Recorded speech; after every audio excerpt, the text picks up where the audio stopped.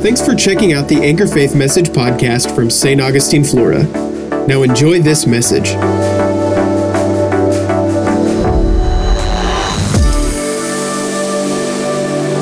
In our Bible reading plan, we just, come out of 2 Chronicles, right?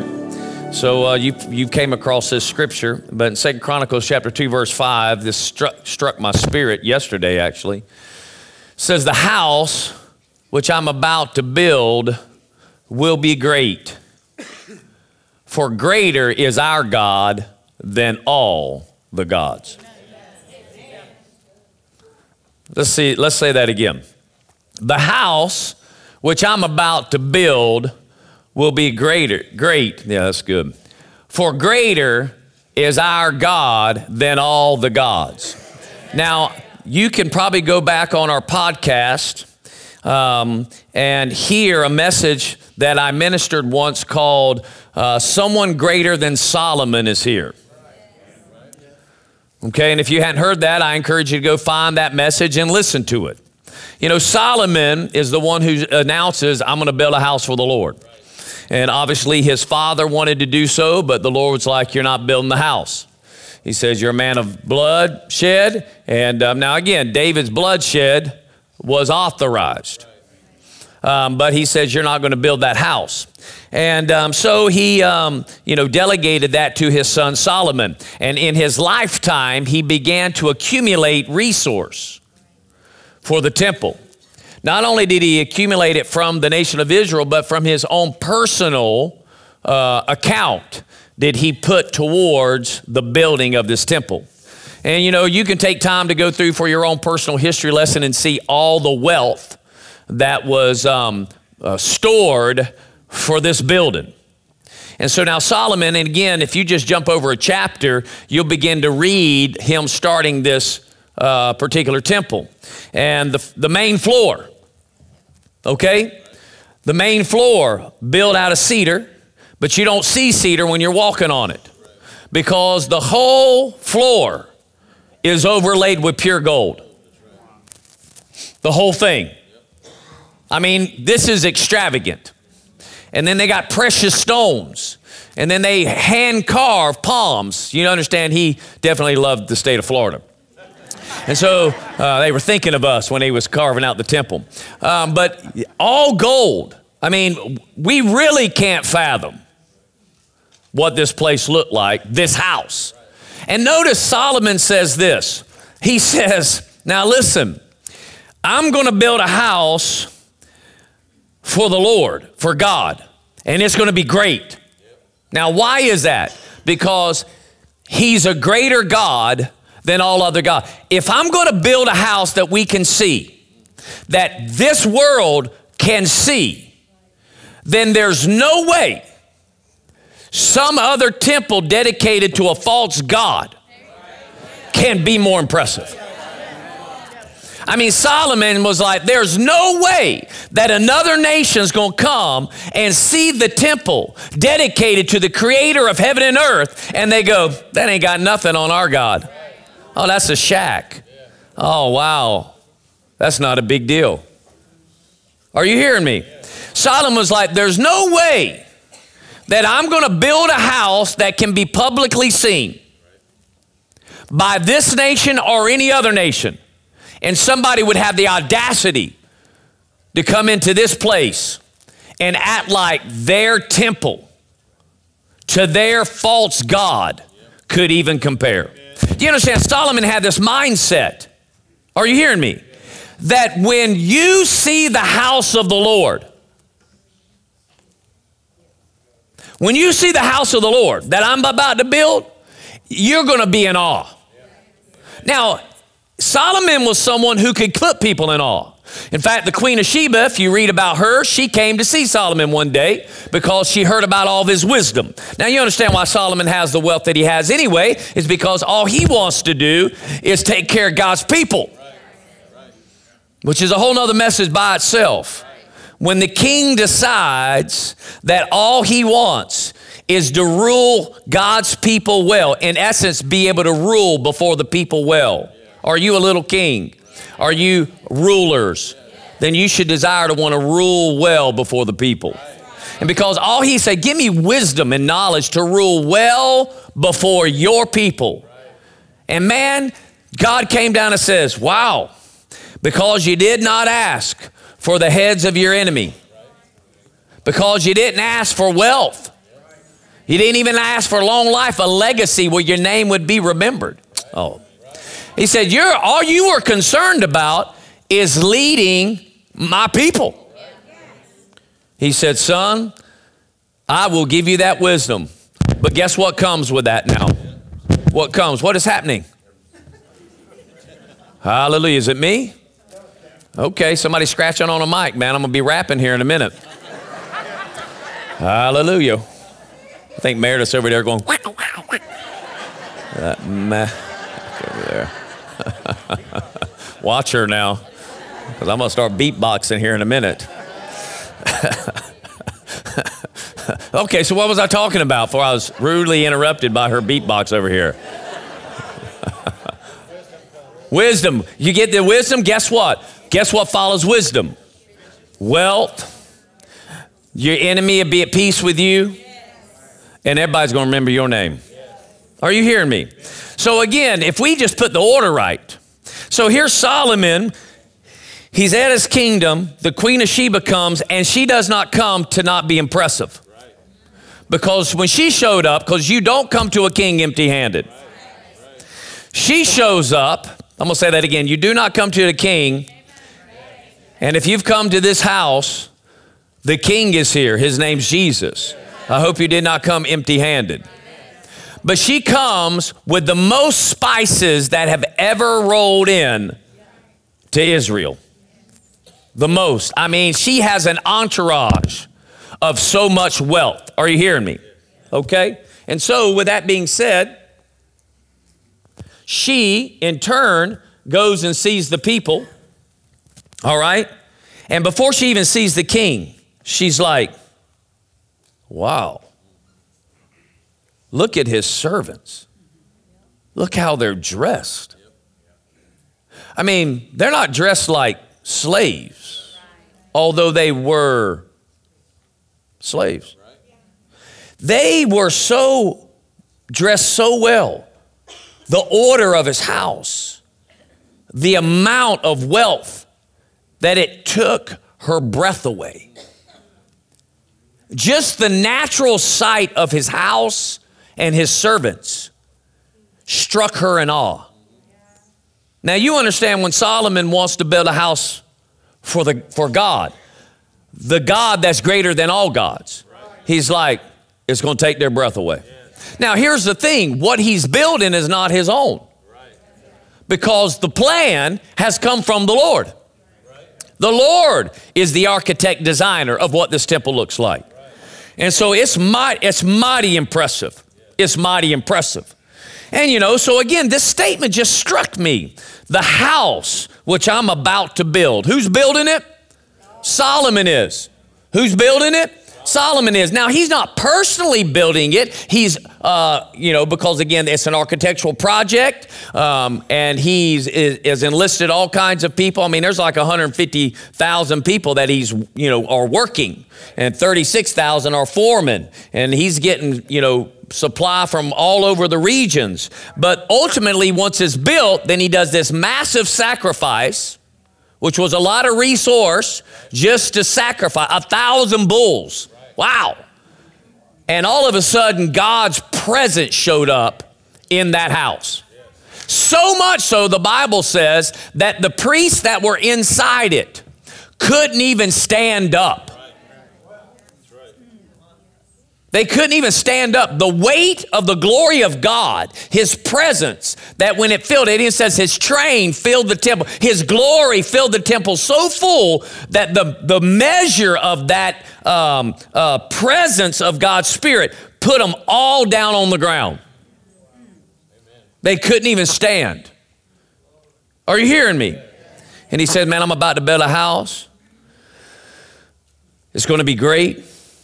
For greater is our God than all others. And then the Lord reminded me of 1 Corinthians chapter 6. In 1 Corinthians chapter 6, we'll start in verse 19. It says, or do you not know that your body is a temple of the Holy Spirit who is in you, whom you have from God, and that you are not your own. Verse 20, for you have been bought with a price. Therefore, glorify God in your body.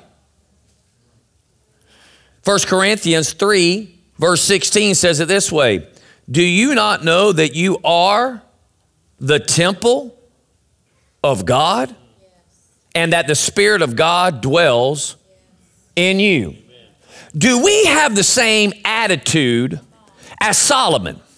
That when we got born again and the Spirit of God came to live inside us, that when we look in the mirror, we're saying, Lord, I am going to build you a house because greater is He that is in me than he that is in the world. How in the world could I not build this house so that when it walks around in society, that all of a sudden people are like, there ain't no way I'm better than that. Are you hearing me? I mean, it's like we are not taking thought that God did not want to move in a gold house. He did not want to move into a natural home. He always wanted to be back in man. And now that He's shown up, what are we showing the world that's housing God? I mean, are we allowing the gods of this world to showcase more in those bodies than what God can do in us?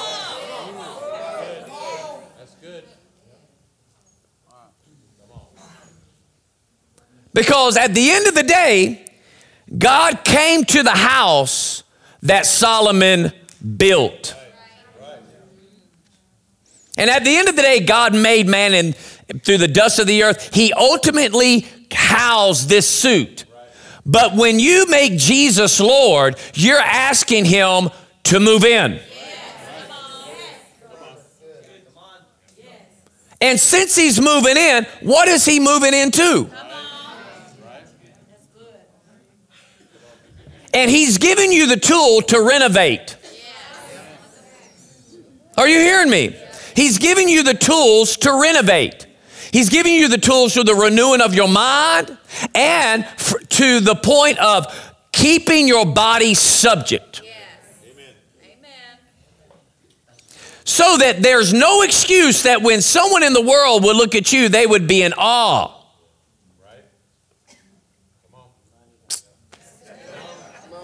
Okay. Well, now, the Spirit of God, you can't see it. You may not be able to see it, but you can sense it. In fact, Smith Wigglesworth worked on his temple so much so that when he was sitting on a bus, it was testified to him that when one man was getting off a bus, he says, your mere presence convicts me of my sin. Because you understand, when the Holy Spirit or when the Spirit of God came down in Solomon's temple that day, they couldn't stand in His presence. When the power of God came down upon the mountain, they were in fear and trembling. I mean, the presence of God in pure holiness is something to behold. And it will put all of us on our face. I said it will put all of us on our face. Are you hearing me? But with that being said, we ourselves have a responsibility to take care of the house because we've been housed. We've been housed. So we shouldn't be sick like the rest of the world all the time. We shouldn't be, beat down all the time like the rest of the world. We shouldn't be, there shouldn't be creaking coming from our temple. You know what creaking is? It's complaining and whining.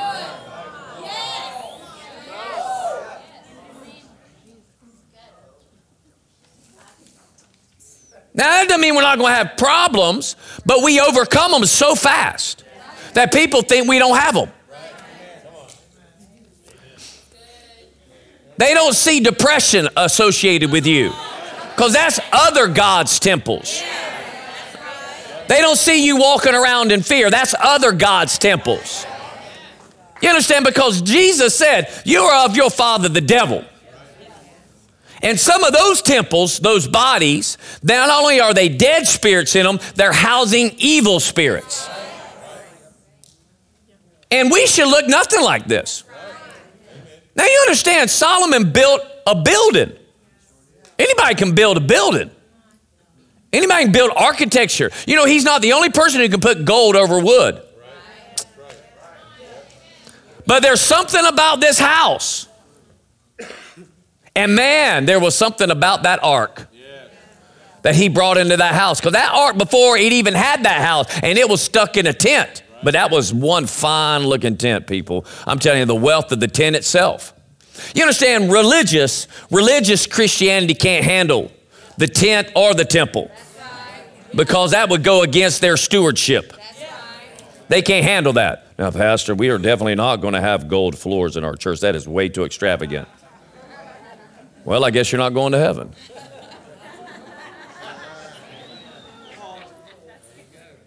I mean, we'll complain about how much we pay for carpet. Speaking of carpet, we bought the rest.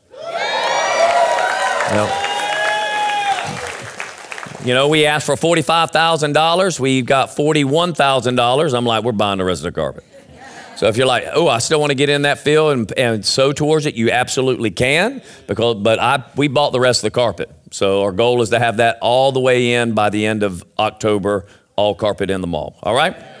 Then we can move to continue projects. And if you haven't been to the front of the mall, we got a little sneak peek on the white columns. They're disappearing. A couple of them have disappeared, right? We just laid hands on them.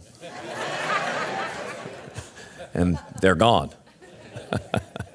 It did take a couple of days. And I think now that we know what we're doing, we can do the next one in a day. Hallelujah. But with that being said, what is your temple? Do you have the same attitude as Solomon that you're like, I'm telling you, when the world sees me, they are not going to mistake me with their temples. This is why this temple is not full of debauchery. Right? I mean, this is not a dumping ground for toxic material. I don't fill this temple full of toxic material that messes my mind up, that starts to play with it. Because there's plenty of other temples in the world. Are you hearing me? I understand we're going to look the same to a degree. We're human. But you can begin to walk in the power and purpose of God so much that people will say, something about you. Something about you. I've been in multiple places where people have said, you're glowing. And it's not because she just had a facial. It's not that. It's not because she's, just came away from the sun. It's not that. Something else. They're starting to sense something else. Amen. And you can walk, and again, it's the inside, it's the Spirit of God radiating through your soul and your body. That you decide, I'm going to live such a pure life according to Scripture that the other God's temples don't look nothing like mine. Are you hearing me? So what type of house are you building? All right? Does it reflect God? Look at Hebrews chapter 6, verses 1 and 2. Hebrews chapter 6, verse 1 and 2. Therefore, leaving the elementary teaching about the Christ, let us press on to maturity, not laying again a foundation of repentance from dead works and faith towards God, of instruction about washings and laying on of hands and the resurrection of the dead and eternal judgment. Notice Hebrews chapter 6 here lets us know that if you're in a place that only preaches repentance from dead works, that's being born again. Okay? Faith towards God, that's being born again. That's one and the same. Repentance from dead works and faith towards God. That's salvation. Of instruction about washings. Again, baptism. Okay? To be baptized in water. On the laying on of hands. And most of that has to do with, receiving the baptism of the Holy Spirit. And there's some places don't even get their foundation finished. Okay? But then you can lay hands on the sick even. And then the resurrection of the dead, which is the catching away, right? And then eternal judgment, which is the final judgment. Those that are going to go before the great white throne judgment and be thrown into the lake of fire. All of those are elementary teachings. And if that's all you know, you have to say, I am an elementary student. And all you have, at best, is a foundation. And we don't live only on a foundation. You can have a great foundation, but when the storm comes, you're exposed. And this is why modern Christian religion has you on the foundation of salvation, water baptism, right? Eternal judgment, the catching away, but when the storms of life come, they're completely exposed. And they're begging out to God, do something. He's like, why don't you build some walls? Why don't you get a roof on that thing? Why don't you get central heat and air in there? Why don't we build you some protect? Why don't you come into the house of the Lord? Why don't you get some other truths? Because he says we need to go on to maturity. And here's the thing. You are not going to look different from the temples that house other gods if you haven't gone beyond a foundation. In fact, Paul, according to 1 Corinthians chapter 3, says to the church there, he says, now I cannot speak to you as spiritual people. I'm going to have to come and talk to you as babes again. I want to come and give you some spiritual meat. I want to give you some things that can move on to maturity, but I cannot do it because you have identified yourself through your words and actions that you are carnal. You are acting like mere men. In essence, you have the Holy Ghost in you, but you look like the other temples of people that aren't even born again. You're carnal. You're led by your flesh. You say what you want to say. You're led by your emotions. You're moved by your emotions. You respond by your emotions. You let the situations dictate how you feel. You're jockeying for position. You're doing everything the world does. Now, you're born again. That's true. But man, I can't tell your temple from theirs. And Solomon said, I will not build a temple that you can mistake that it's not greater. I'm not going to do it.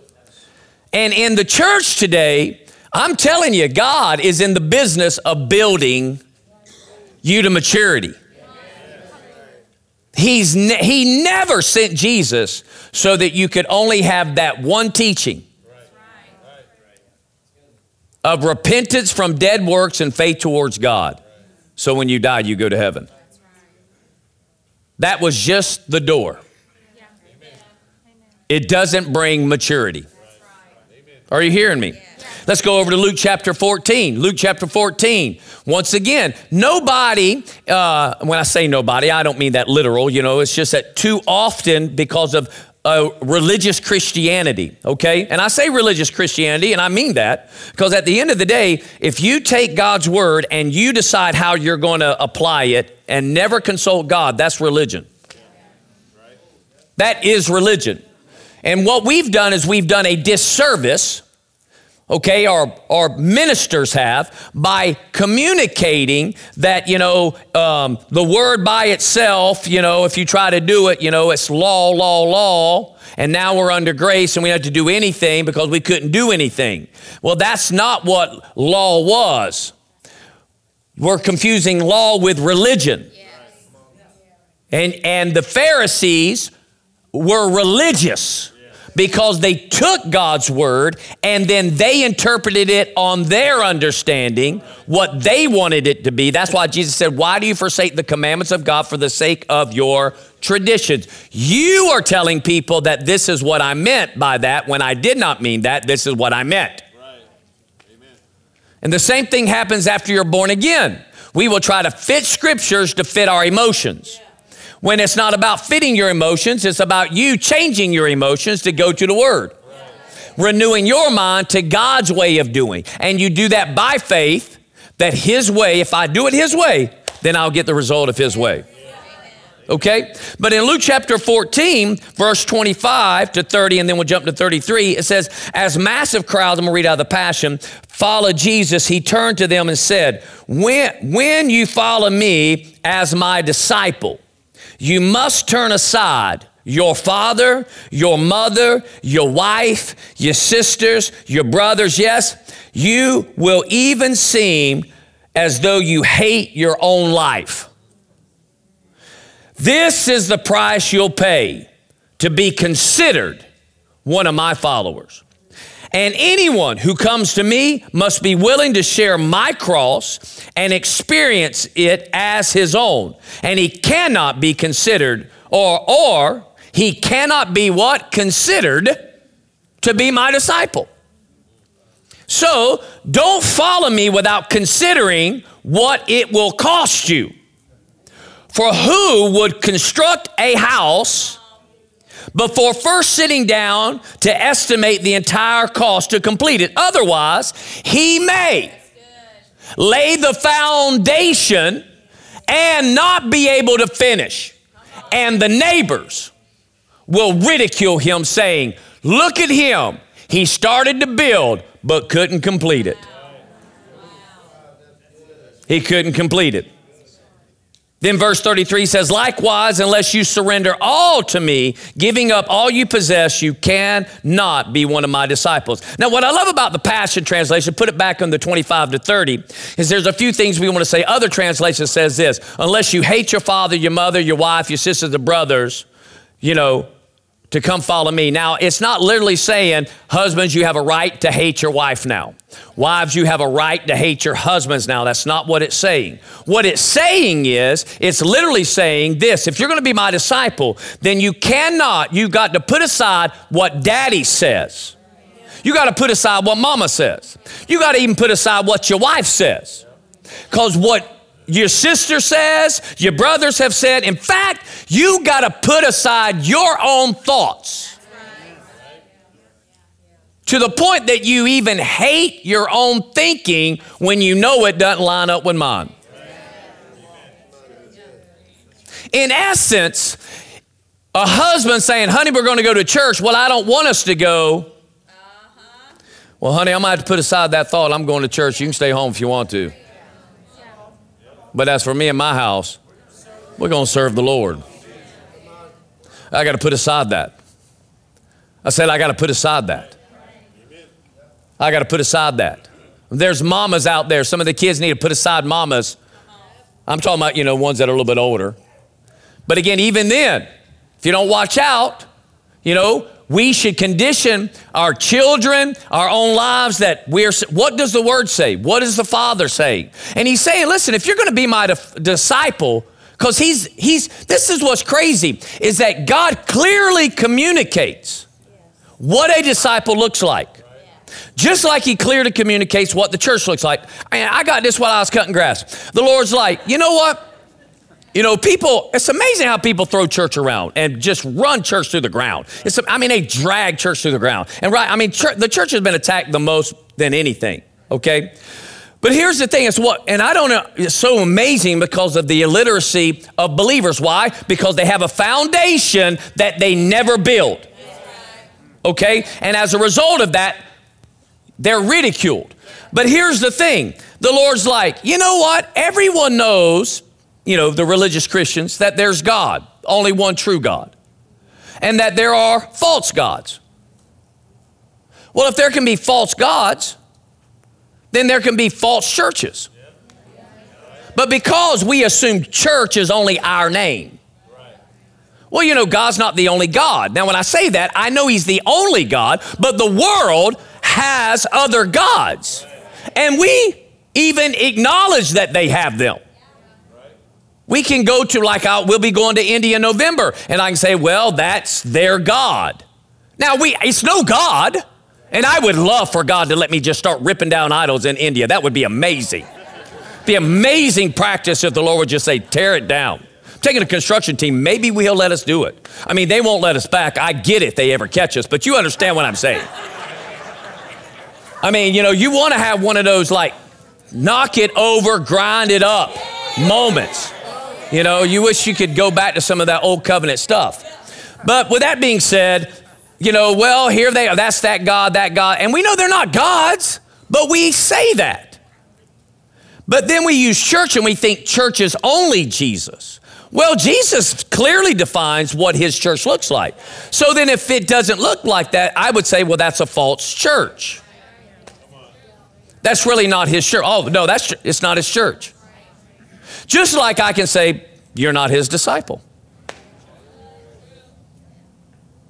Now, I'm not saying you're not born again. I'm just saying you're not a disciple. And Jesus never came or never commissioned us to go make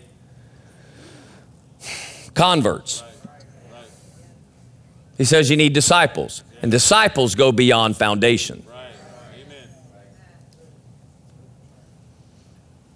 So look what happens. He said, now listen, if you're going to be my disciple, you're going to have to put aside everybody else's thoughts. Their way of doing it, their thoughts. That's why parents, you got to be wiser than this. You got to say, okay, well, how does the Lord want me to respond to these situations? And then you got to correct some stuff, you know, when you've been saying stuff wrong, and you got to go back and say, you know what, I got to correct that. One thing that parents need to correct right out the gate is telling your kids you can't afford nothing. You need to stop that. Now, it may not be in your account, but you know, when somebody, hey, can we go? Don't say, well, we can't afford to go there. Say, well, you know what? Let's see if the Lord wants us to do that. You know, because if the Lord wants us to do it, he'll supply it. Now, that's more accurate. Now, you're not promising them to go, nor are you telling them you have the means today to go. But what you are doing is acknowledging that if the Lord wants it, then it'll come to pass. But at the end of the day, God doesn't do everything just because we want. That's right. Exactly. All right? And it begins to give them this thing that, you know, we're just talking with the Lord. It's like a regular conversation, because I didn't know you wanted to go to Universal. And now you're saying, hey, this summer, let's go to Universal. And we're just conversing. But maybe we can and maybe we cannot. And there may be a legitimate reason why we would not. But to say, well, we can't afford, well, then you can say, well, I'll go to a place that I could always afford. Right. And we're acting like God can't. Right. Come on. So we can't, these thoughts, we have to put them aside, he says. And then he says this. He said, now listen, at the end of the day, if you don't position your life, because again, you are the temple of the Holy Ghost. Yeah. Right. You're building a house. That you're like, you got full liberty to give me all the instructions necessary for this house to be glorifying you. That through me, you'll be glorified. And he says, this is the price you'll pay to be considered. Now you may say, on such and such day, I asked Jesus into my heart. But that doesn't mean God's considering you a disciple. He may accurately be saying, well, you're carnal. And I can't really do nothing with you. You're just a babe because you're not been trained in righteousness. I can't even give you mature stuff yet. I got to keep giving you milk because you won't get off the foundation. You won't build on the foundation. And again, if all you have is a foundation that keeps getting exposed to the elements, what do you think is going to happen to your foundation? It's going to erode, it's going to crack, and you have to continually do foundation maintenance. That's why all of those religious Christians are always having to come back and rededicate their life. Come on. Come on. I'm going to do a rededication. I've come to fix my foundation. That's right. Because they constantly be exposed. They won't go on to maturity, and they're not counting the cost. And so this is why it goes on. It says, if anyone's willing to come after me, must be willing to share my cross. What does that mean? It doesn't mean you literally carry a cross. It means you do what Christ did. It's not my will, but your will be done, even death on the cross. My purpose was to die for you. So you're going to have the same thing. You're going to have to die to your will and do the will of the Father who sent, who calls you to be born again and knew you before the foundations of the world. Before you in your mother's womb, he knew your destiny. And I came into this world to only do the Father. That's what Jesus said. He said, look, as the Father has sent me, I send. And he only came to do the will of the Father. So he's saying same thing's required out of you. Yes. Yep. Amen. That's right. And let me tell you a few things that's not on God's top 10 list for you. A good job. It's not on his top 10 list. Wealth for retirement. It is not on his top 10 list. It's not. What college you go to is not on his top 10 list. Because you should already be enlisted in his university the day you got born again. Because what all professors fail to know is what the Holy Ghost already knows. Because he was there when it all started. He was the power that caused it to come to pass. Now, I'm not saying you can't go to college. I'm just saying we have this mindset. Got to get a good job, got to get a nice house, got to get good retirement, got to get good benefits. The Lord's like, I've took care of the benefits. I put you in the kingdom. I got your education covered. I just need you to do my will. That's all I'm concerned about. You to seek first the kingdom and his righteousness and everything else. I mean, it's not complicated. Well, where's our kids going to go to college, after they... Have you even asked the Lord, should they even go to college? Have you even asked? Maybe the Lord's like, they don't have time for that. Don't waste 4 years on a piece of paper. I'm going to do them with power, and I got a whole nother project for them to do. I'll take them all over the world. You understand, the wealthiest people do not have college degrees anyway. But I'm just saying it's not necessary. But what's the enemy do? He gets us buying lies to distract. Why? So we won't build. So we got to take the cross. Again, we learned in the parenting conference, the best thing you can ever tell your children is you need to discover what God's plan is for your life. It's the greatest thing you could ever do. Because if you don't do that, you can't even be considered his disciple. I'll just even be even more bold. If you've never asked the Lord, and what I am doing currently right now, is this even your will? If you've not even asked that question, then you're probably not a disciple, even though you may have informational knowledge about Scripture. Because applying God's word to your will is religion. Is religion. Is everyone going to be called to pastor? No. Is everyone going to be called to be a prophet? No. I mean, he tells us this very specifically that not all are the fivefold ministry. I get it. But again, why are you in the sector of society that you're in? And are you doing what you need to do in that sector? Are you walking with the Lord? And are you walking in a way that when you're at work, people are like, your temple's different. Now, they're not saying that, but you understand there's just something about your atmosphere that's all of a sudden different than everybody else. I've never heard you cuss. How is that? You did not get upset when we heard they were going to do cuts. Why is that? Because the God in me is greater than all gods. And this house I'm building, it's going to be great. It's going to be such a reflection, right? So he goes on verse 28, though, and this is where the problem is in modern day religious Christianity. So don't follow me without considering what it will cost for you who construct a house before first sitting down to estimate the cost to complete it. Otherwise, he'll lay the foundation, not be able to finish. You know how many people are not coming to the Lord because of people who came to the Lord and stayed on a foundation? Man, I got saved. I went to church. Oh, really? Yeah. And they're different for 2 weeks, a month, 3 months. And you know what happens at work? Well, we'll see how that is. It'll pass. And you know what? For most of them, it does. Next thing you know, they're drinking with them on the weekend again. They're cussing with them again. They're jumping back into the same things. They're just like their passion, their fires. Why? Because they didn't consider the cost. Because too often the call to repentance isn't even a call to repentance. It's a call to be saved.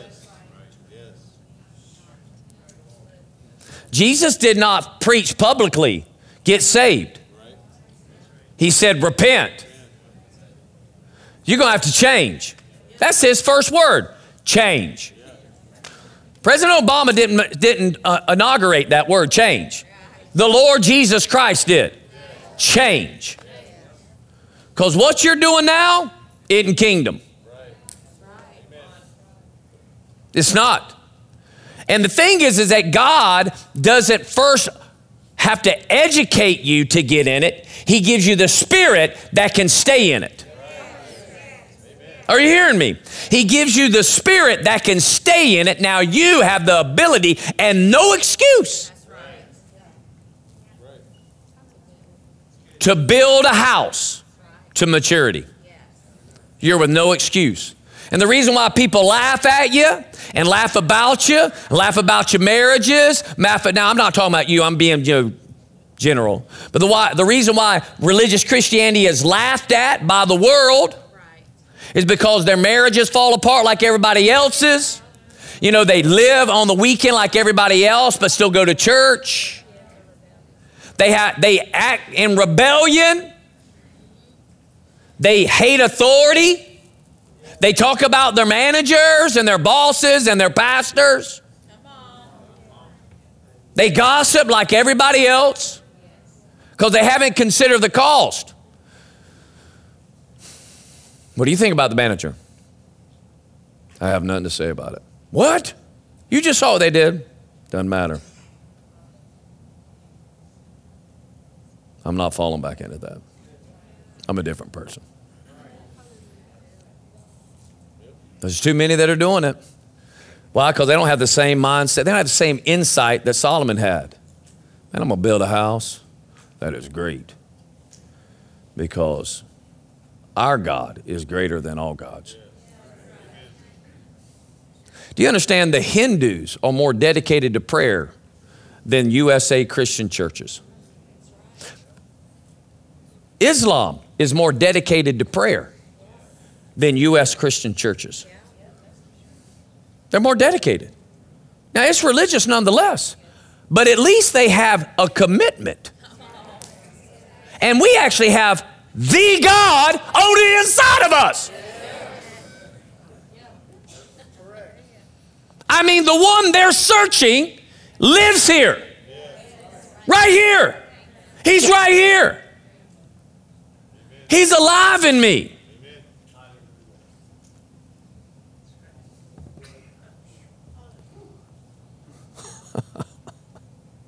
Yeah. Like, well, you know, I'll get to prayer when I can. It's not building the house. Hallelujah. Go ahead and smile anyway. 1 Peter chapter 2. Amen. I mean, this is good news, honestly. The only reason why you wouldn't be shouting and running around is because, you know, if you're like, dude, I'm letting my house tear up, you know, well, fix it. Guess what? Good news. Good news. Good news. If your house is utterly falling apart right now, I mean, everything's like, geez, man, I got the tiles, my shingles are coming off because, you know, I'm gossiping. You know, I got water pipes busting. You know, my hot water heater went down, you know, whatever. I don't care how bad. And you're like, I don't have enough to fix. The Lord's like, that's all right. I'll get you all the funds you need to fix it. I mean, he's going to fund your project. I mean, what would your natural house look if if you didn't have to come up with the money yourself? Oh, you don't want to hear this. Right? Hey, come on, Pastor Tim. You and Pastor Bridge, y'all know what I'm talking about. What would it be like if God's like, son, just go buy it? Now, again, God ain't going over there putting your sheetrock on, putting in your electrical outlets, but you have all the resource. All you got to do is put forth the effort to apply the material that he's bankrolling. And God is bankrolling on the inside of you everything you need to renovate this thing so that the glory of God is walking around with you everywhere you go. He's like, oh, you need a little bit of love to cover up that offense? I got that. Oh, you need some peace? I got plenty of peace to cover your pain right now. All you got to do is work it. Put it in your house. Build your life around it. And then people are like, wow, how's he do that? 1 Peter chapter 2, verses 1 through 5, he says, therefore, say therefore. Putting aside all malice, all deceit, all hypocrisy and envy and all slander, like newborn babes long for the pure milk of the word, so that by it you may grow in respects to salvation. If you have tasted the kindness of the Lord and coming to him as to a living stone which has been rejected by men, but is choice and precious in the sight of God, you also as living stones are being built up as a spiritual house for a holy priesthood to offer up spiritual sacrifices acceptable to God through Christ Jesus. I mean, he wants a place that is seen in the world, that when people come by you, all of a sudden this house that is housing the Holy Ghost is so different from the rest of the world that you have understood that God will only take up residence in the place that is holy and pure, and Jesus put the new spirit in me that gave the Holy Spirit permission to move in. He was the great sacrifice that allowed my spirit man to come alive and for the third person of the Godhead to move right in. And now the greater one. I said how many times we quote this? Greater is, that is. Well, how are you housing him?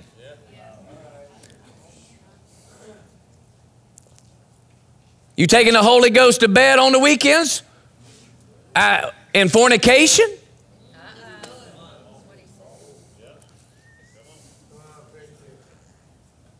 I mean, you taking the Holy Spirit out and say, now I know you could get me drunk, but I'm going to get you drunk.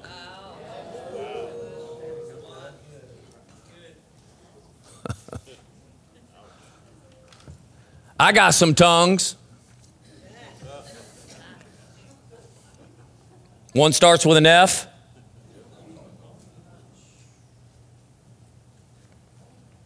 There's other languages, because the Holy Ghost isn't talking that.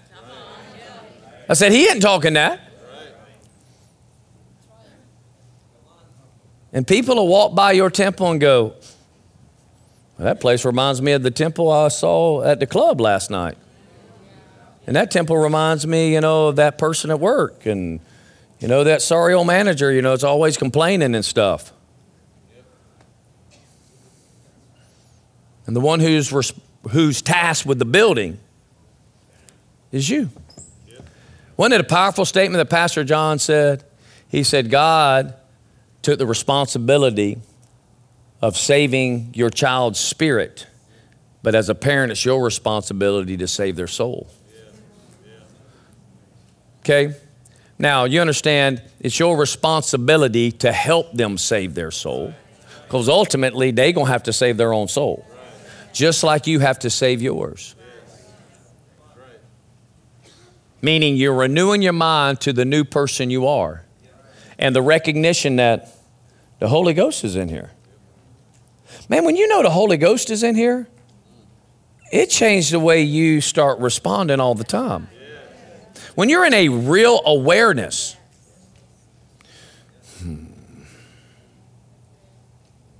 Because at that point, all you got to do is go, well, what would you do?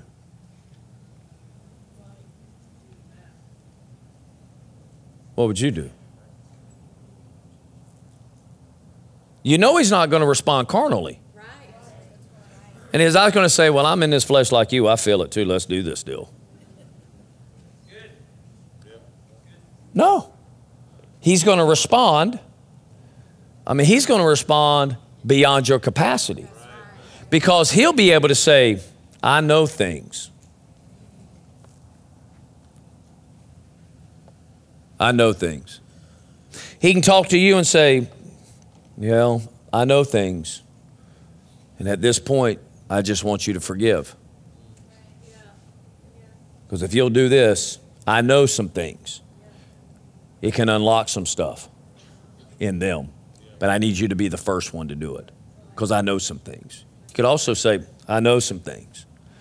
All that you're hearing right now, it sounds good. But it isn't coming from my realm. There's manipulation with that. And they're using my scripture to boot. So you just hold your course. Because I know some things. But I don't want you to get vocal and get frustrated and mad. You just be quiet. Because I know some things. And what happens is when you yield to that, then the temple starts taking on the glory. Everything gets purified and refined. You understand, Solomon, when they laid the gold out, it was not unpurified. It had been tested by the fire.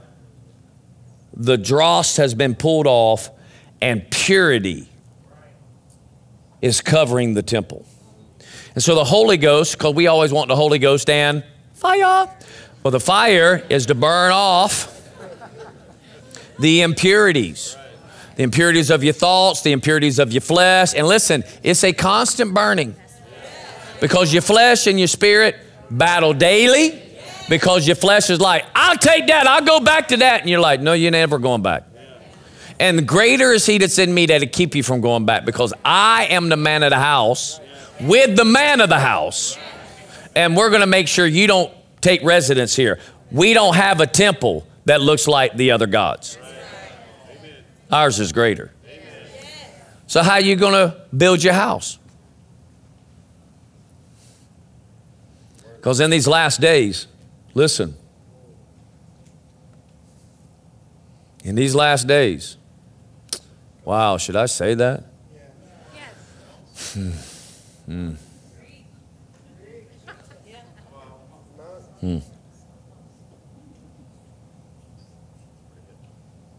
Thank you, Jesus. Hallelujah.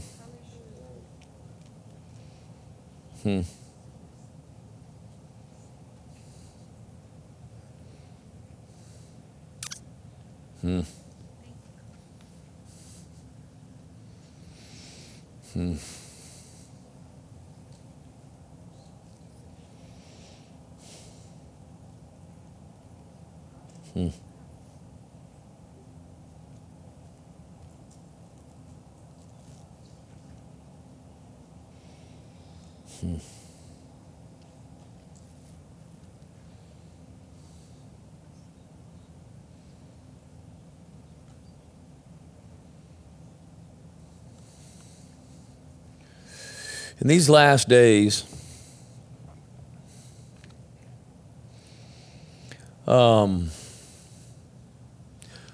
the Bible tells us that things will get worse in the world. Gross darkness. That's in the world. It should never put you in fear, ever. I don't care how bad it is. And let me just say it this way. It's not going to get any worse than the days of Noah. Yes. So my point is, it can't get worse than it's already been. Yes. So don't think this a new bad. That's never been. Because the Lord will come like the days of of Noah. Now, when his wrath gets poured out, that'd be like the world's never experienced.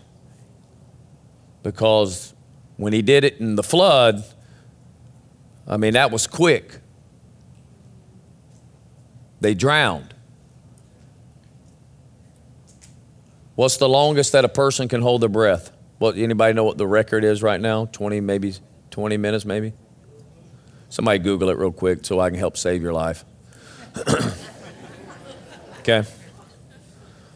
The days of Noah, it says he'll come like the day, it'll be like the days of Noah. Okay. They'll be eating and drinking, given to marriage, right? They'll just be going on as if nothing's coming. But those that are like Noah, the righteous, they know it's coming. Wow, y'all's phones are really slow. 24 minutes?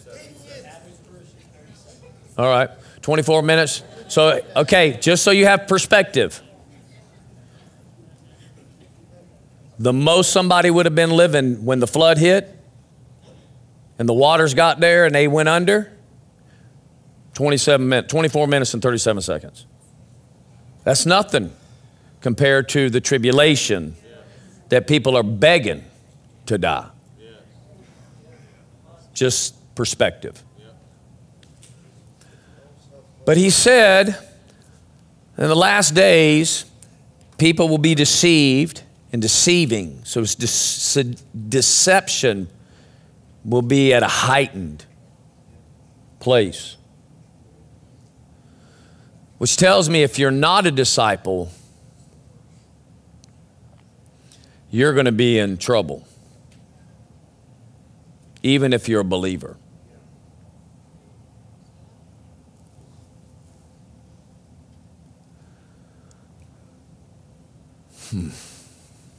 I preached a message in 2017, 18, and 19 called Equipped, only for 2020 to turn out being a very different time.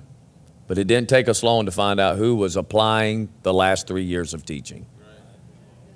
The good news, the majority did. There were very few people who did not. I actually only had one person leave the church because of COVID.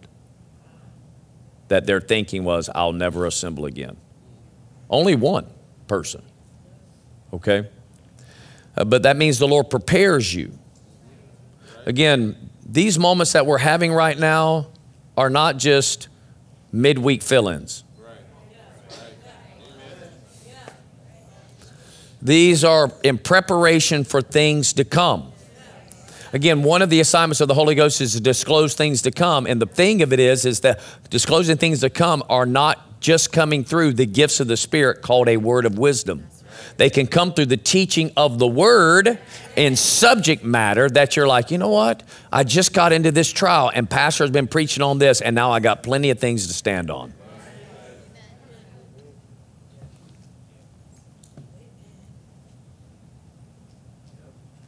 Ten virgins are waiting on the Lord, 10 of them. And they all have oil in their lamps, all of them. And the fire is lit. But 5 have more oil.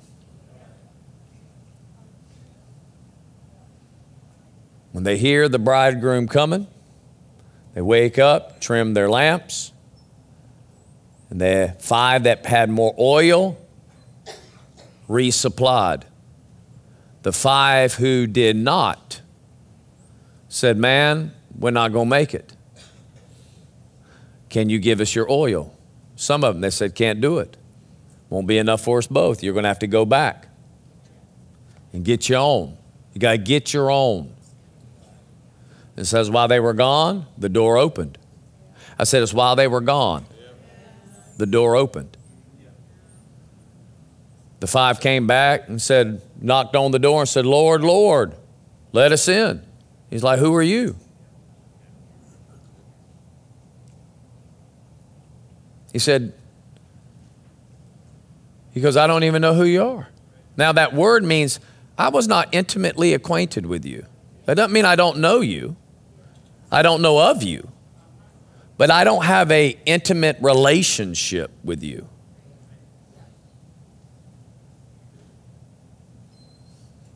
The Lord's showing me very clearly. I'm extremely bold in this statement. Very clearly. He said, son, everything is by faith. Everything. Nothing that you get from me does not come unless by faith. Period. Are you hearing what I'm saying? So healing can come to you by somebody else's faith. There are some things that God will allow other people's faith to come over to you. But then there's some things that it requires you. You know what one of those are? Being born again. I cannot have faith for your salvation. I can believe for you to be saved, but ultimately you're going to have to get your own.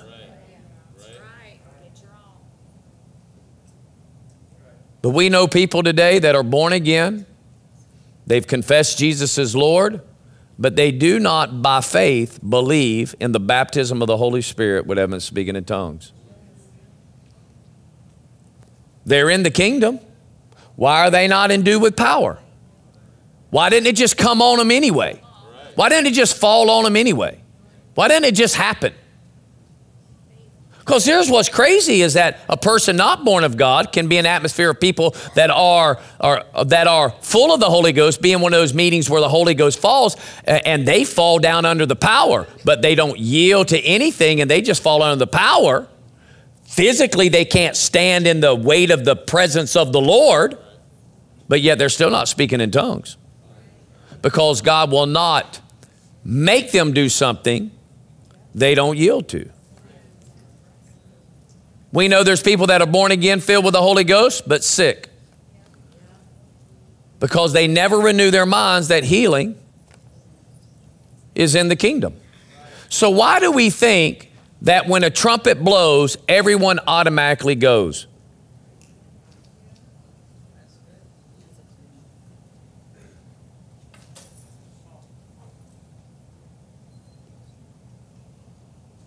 Why do we believe that?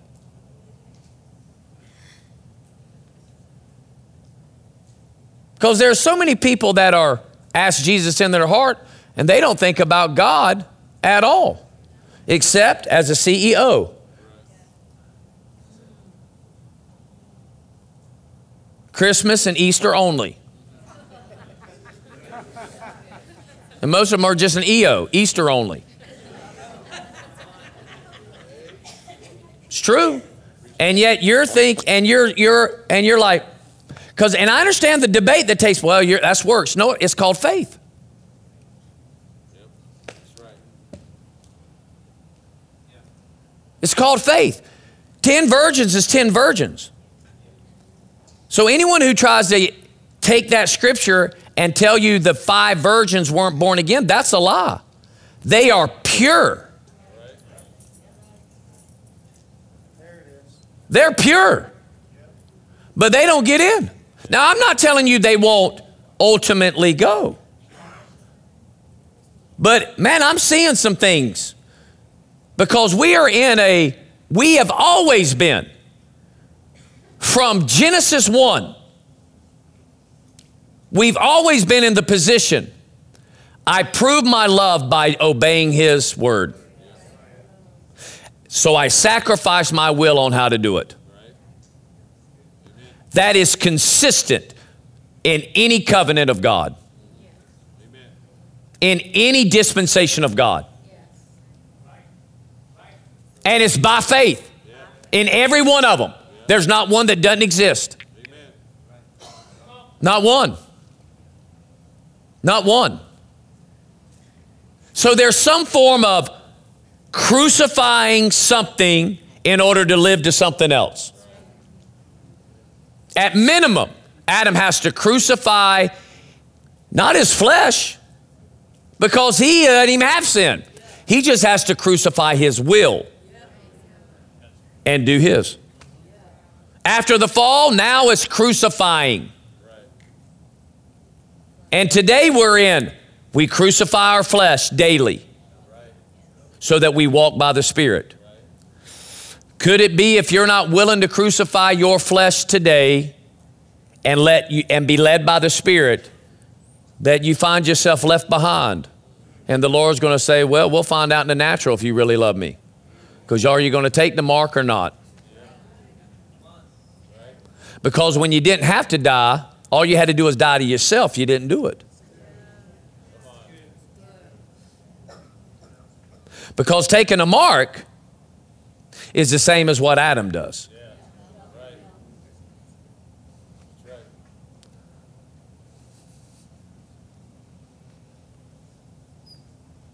Because the work of obedience is consistent.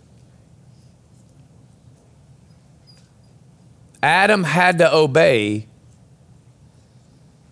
to stay alive forever.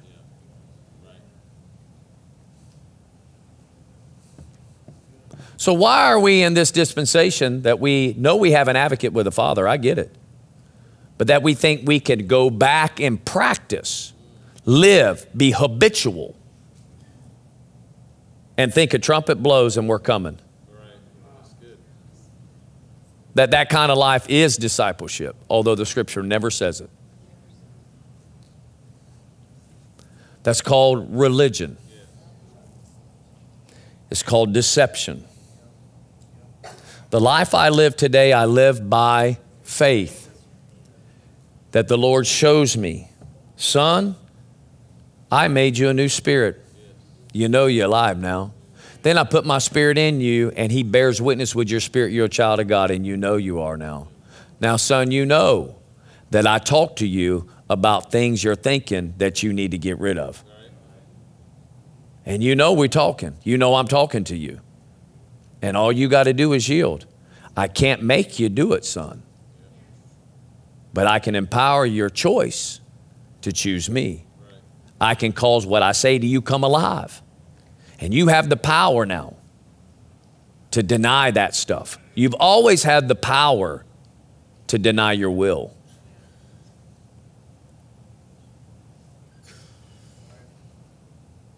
You now have the power through a spirit that's alive to operate like I do. And build your house that the glory of God can be seen to the world.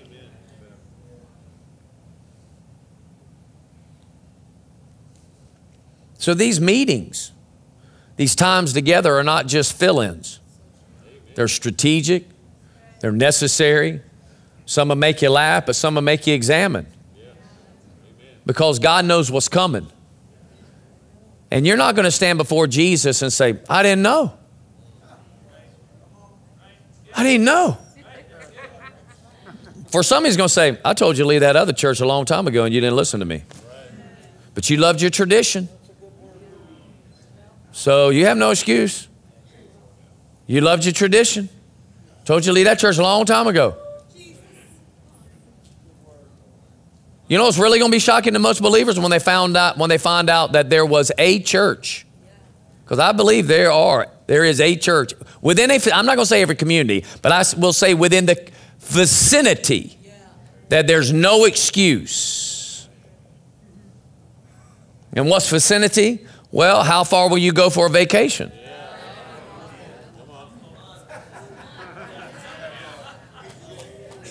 How far will you go for a quick weekend getaway? I mean, we'll run down to Disney like no problem. We'll have season passes to football games. You're talking about vicinity. Those people in the NFL and college are die hard. They show up at the away games. They're going to make it to church. So they're going to make it to their church. And they're going to pay their offerings. They're going to give their tithe to get their season tickets, and then they're going to pay their offerings through concessions. And then they're going to be drunk as we suppose. And they're going to brag about it all week, about the next service they're having. And then they get depressed when the season's over and they can't assemble. Oh, y'all don't want to hear that kind of preaching. I get you. Oh, yeah. Hallelujah. No, I'm here. I'm going to do the will of the Father. You know what? I want to build this house that every time I walk by anyone that's not of God, God can rattle them. And that I'm never confused with a lesser God temple.